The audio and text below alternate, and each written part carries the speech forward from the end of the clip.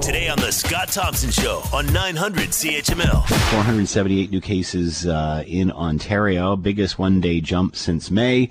And again, a lot of people are, they're yelling about restaurants, they're yelling about lounges and bars, they're yelling about schools. That's not where it's coming from, folk.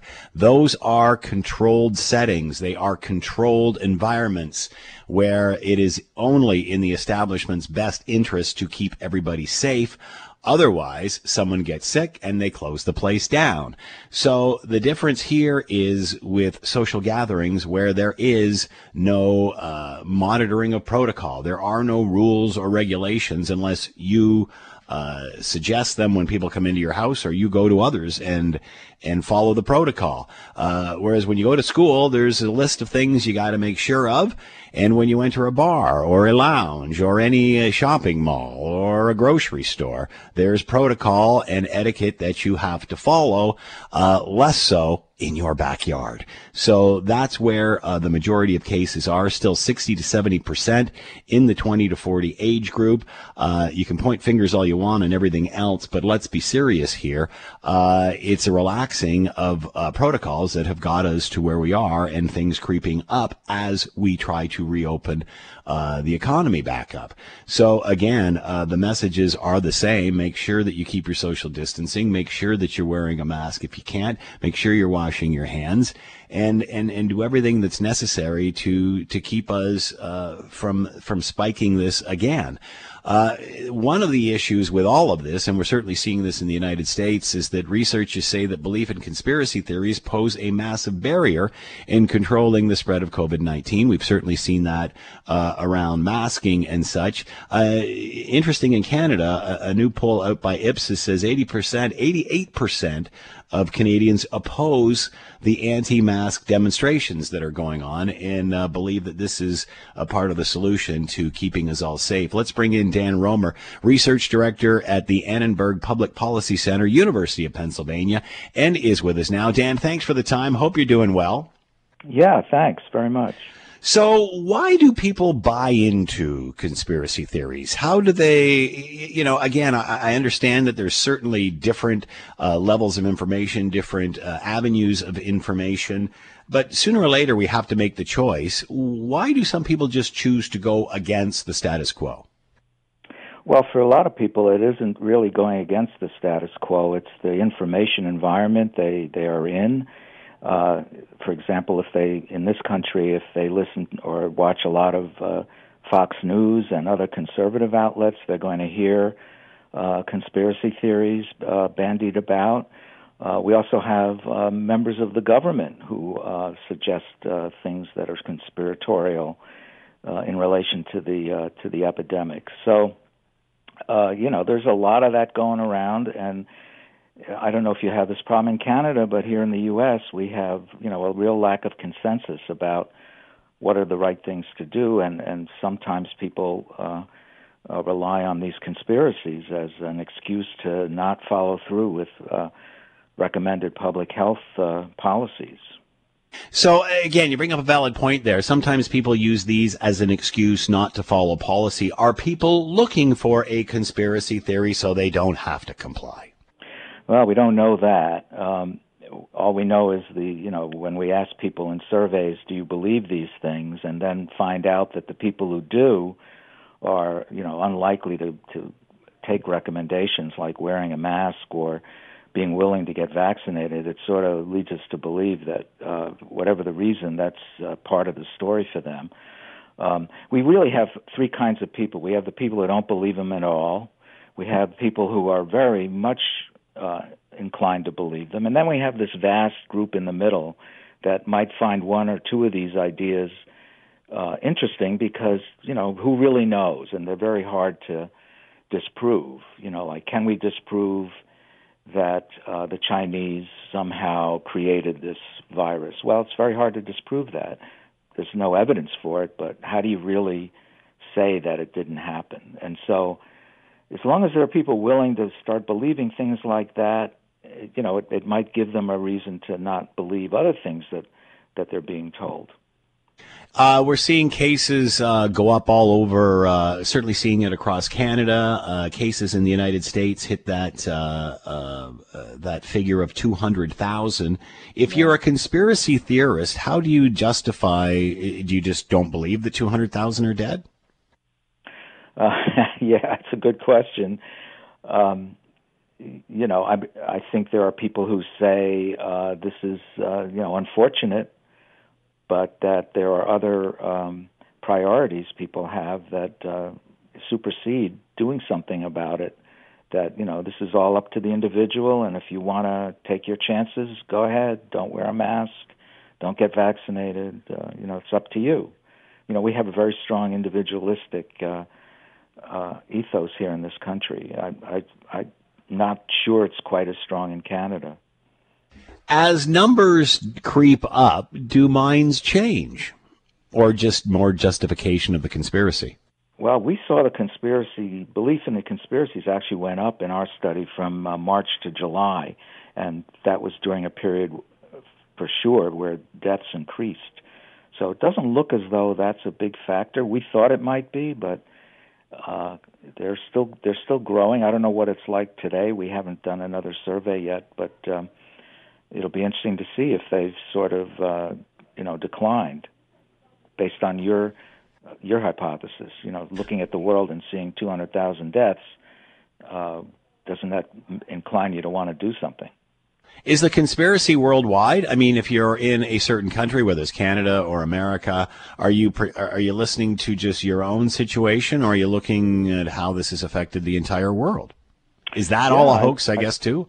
Yeah, we don't know that for sure. I assume people are aware of the fact that here in the U.S. we're probably the worst off, but I'm sure we all hear about what's going on in Europe, Spain, and in Italy and places like that, UK, where it's going back up again. We hear less about Canada for some reason. I don't know. You guys may be doing better than we are.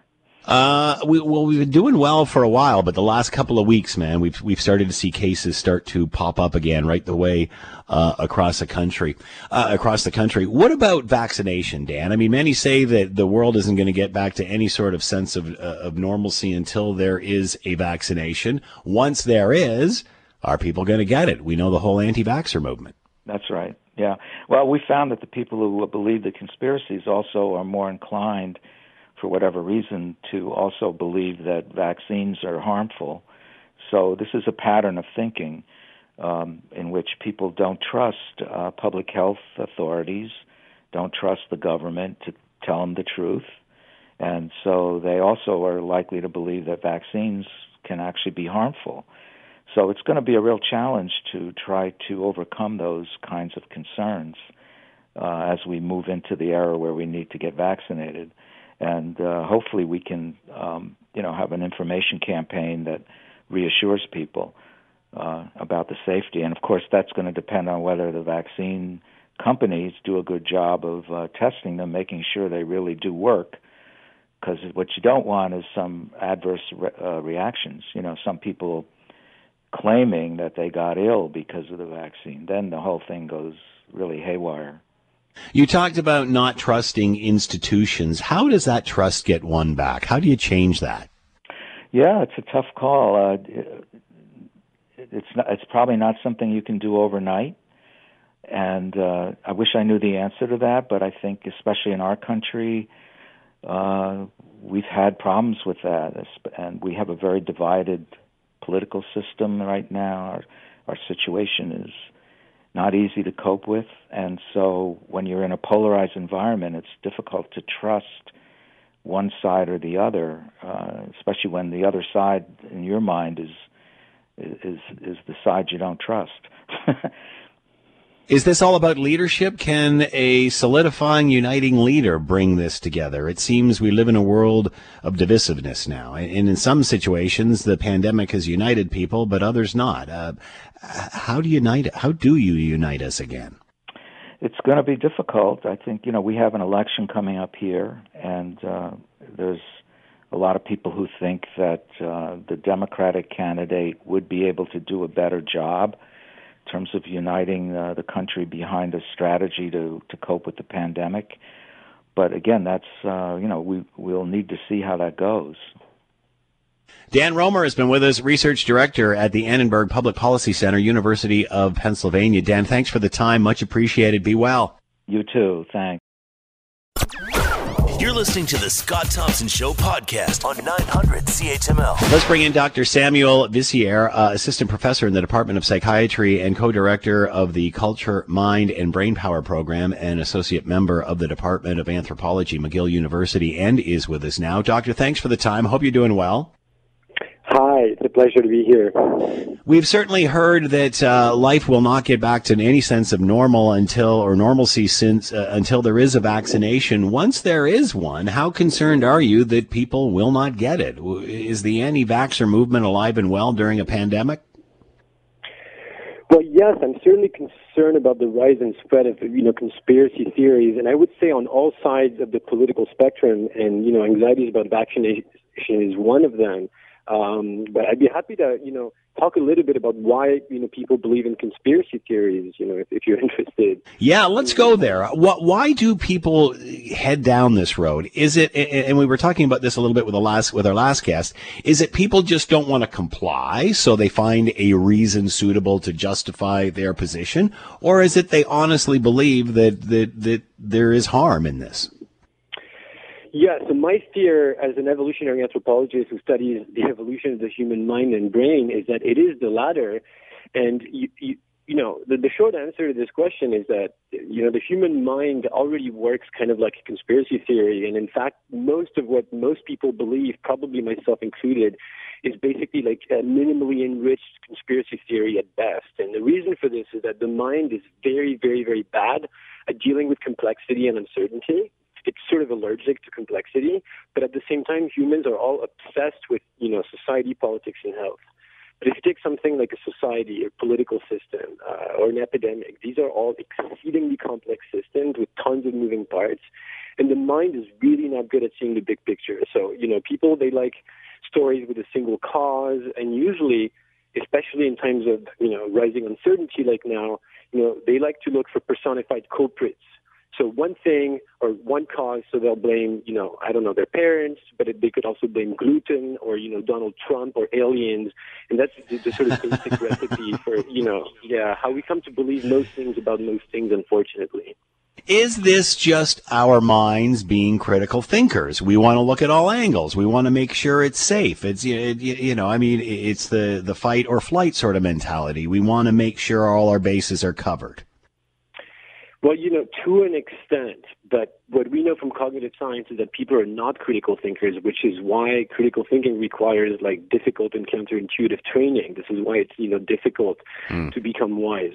But again, the problem with things like the pandemics or even the elections is that it's become fairly obvious, I think, to most people that politicians, doctors, scientists don't really have a clue in terms of what's going on. So that that pushes people to look for simple answers elsewhere, and that's part of the problem. And then the next problem, as your previous guest was mentioning, is that humans are very tribal, polarized creatures as well. So people care more about the source than the content of information, typically. So, they'll pick their information based on whatever political tribe they can affiliate with.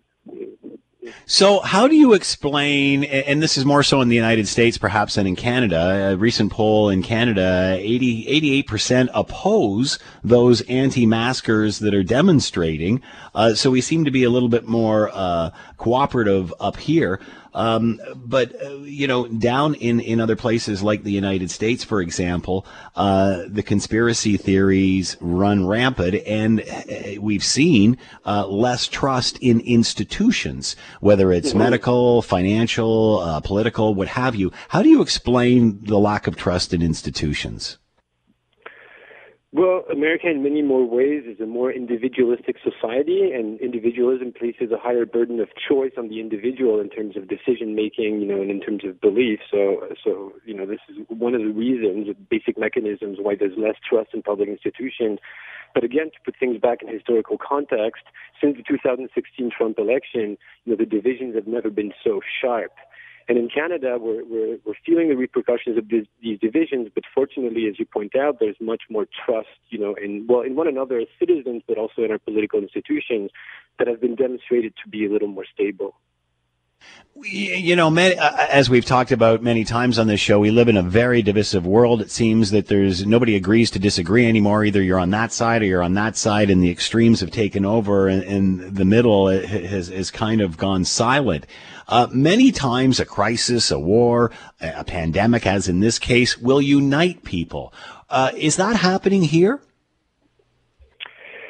Well, to some extent, the COVID crisis has united people, worldwide. There's been a lot of cooperation. There's been a lot of, mutual help, even help from governments and charity. But unfortunately, it has also divided people because people don't seem to agree on the basic meaning of the pandemic, on the explanatory model to understand where the virus comes from, like how dangerous it is, whether or not lockdown measures are warranted, and so on and so forth. So we're seeing both more unity, but also more division, and it's difficult to predict where this is going to go now. The United States hitting a significant number image-wise in the United States with 200,000 dead now from COVID-19. How do the conspiracy theorists justify that number? Those people didn't die. They died of something else. How do you balance that?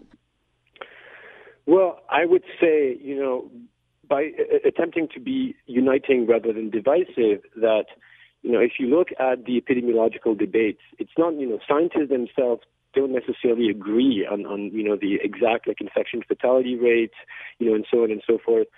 But the scientific debate has been very polarized, in the media and on social media, because people have tended to pick one side, and it's a very silly equation, sort of either Trump or not Trump. So in fact, there are many people who are, asking nuanced questions about, for example, has there been European countries that have been worse hit than the United States? Well, it is the case. We know Belgium, the UK, and so on, for example. But now it's become almost impossible to sort of, ask any questions about the COVID crisis, because it's either you're you're not a COVID believer and you're a Trump supporter, or you're a full catastrophizer and you're a liberal. And there ought to be room for nuance and for conversation in the middle. And that's really the part of the problem. How difficult is it, the fact that this is a very fluid situation? It is always changing. People are asking questions that there really are no answers to. People are expecting government to make decisions that there's no playbook. Mm-hmm. Does that thrive in a conspiracy theorist's mind? The fact that we're in a completely new environment, does that not make people settle down just a little bit and understand that we're all kind of working together and we're all trying to wade through this together? Well, one would hope, but unfortunately, a lot of novelty means more unpredictability, more complexity, more uncertainty, and these are precisely the moments when the human mind will apply its filters and hone in on the simple, catchy narrative that is easy to remember, that makes sense, and typically, again, one in which there are culprits. So again, it is the case that there have been 200,000 dead in the U.S., but it's a little simplistic to blame it on one politician or on one party, because again, it's very complex. And social media, the fact that people are constantly connected to an overabundance of information and of negative information online is not helping, because the last thing about the human mind is that it loves negative information that conveys cues about threats, because this was once important for our survival. So we know that news headlines that have, more catastrophizing scenarios, they generate more clicks and more shares and so forth. So there's a lot of spread of fear. And as fear and uncertainty spread, then again, people, they want simple answers. They want the truth. Advice for Canadians who are trying to wade through this as we see cases tick up? Well, I would say counterintuitively, try to refrain from reading too much news about COVID and really just perhaps limit yourself to, once weekly or at the most, once daily information that comes straight from your local public health authorities. Because again, it's been well demonstrated in Canada that our authorities have been very competent, but to really refrain from, engaging in debates on social media about how dangerous things are, and to try to have, as safely as possible, just offline, face-to-face conversation with, loved ones and friends, to depolarize a little. Dr. Samuel Vessiere has been with us, assistant professor in the Department of Psychiatry, co-director of the Culture, Mind, and Brain Program, and an associate member of the Department of Anthropology, McGill University. Doctor, thank you for the time and insight. Much appreciated. Be well. Thank you. The Scott Thompson Show, weekdays from noon to 3 on 900 CHML.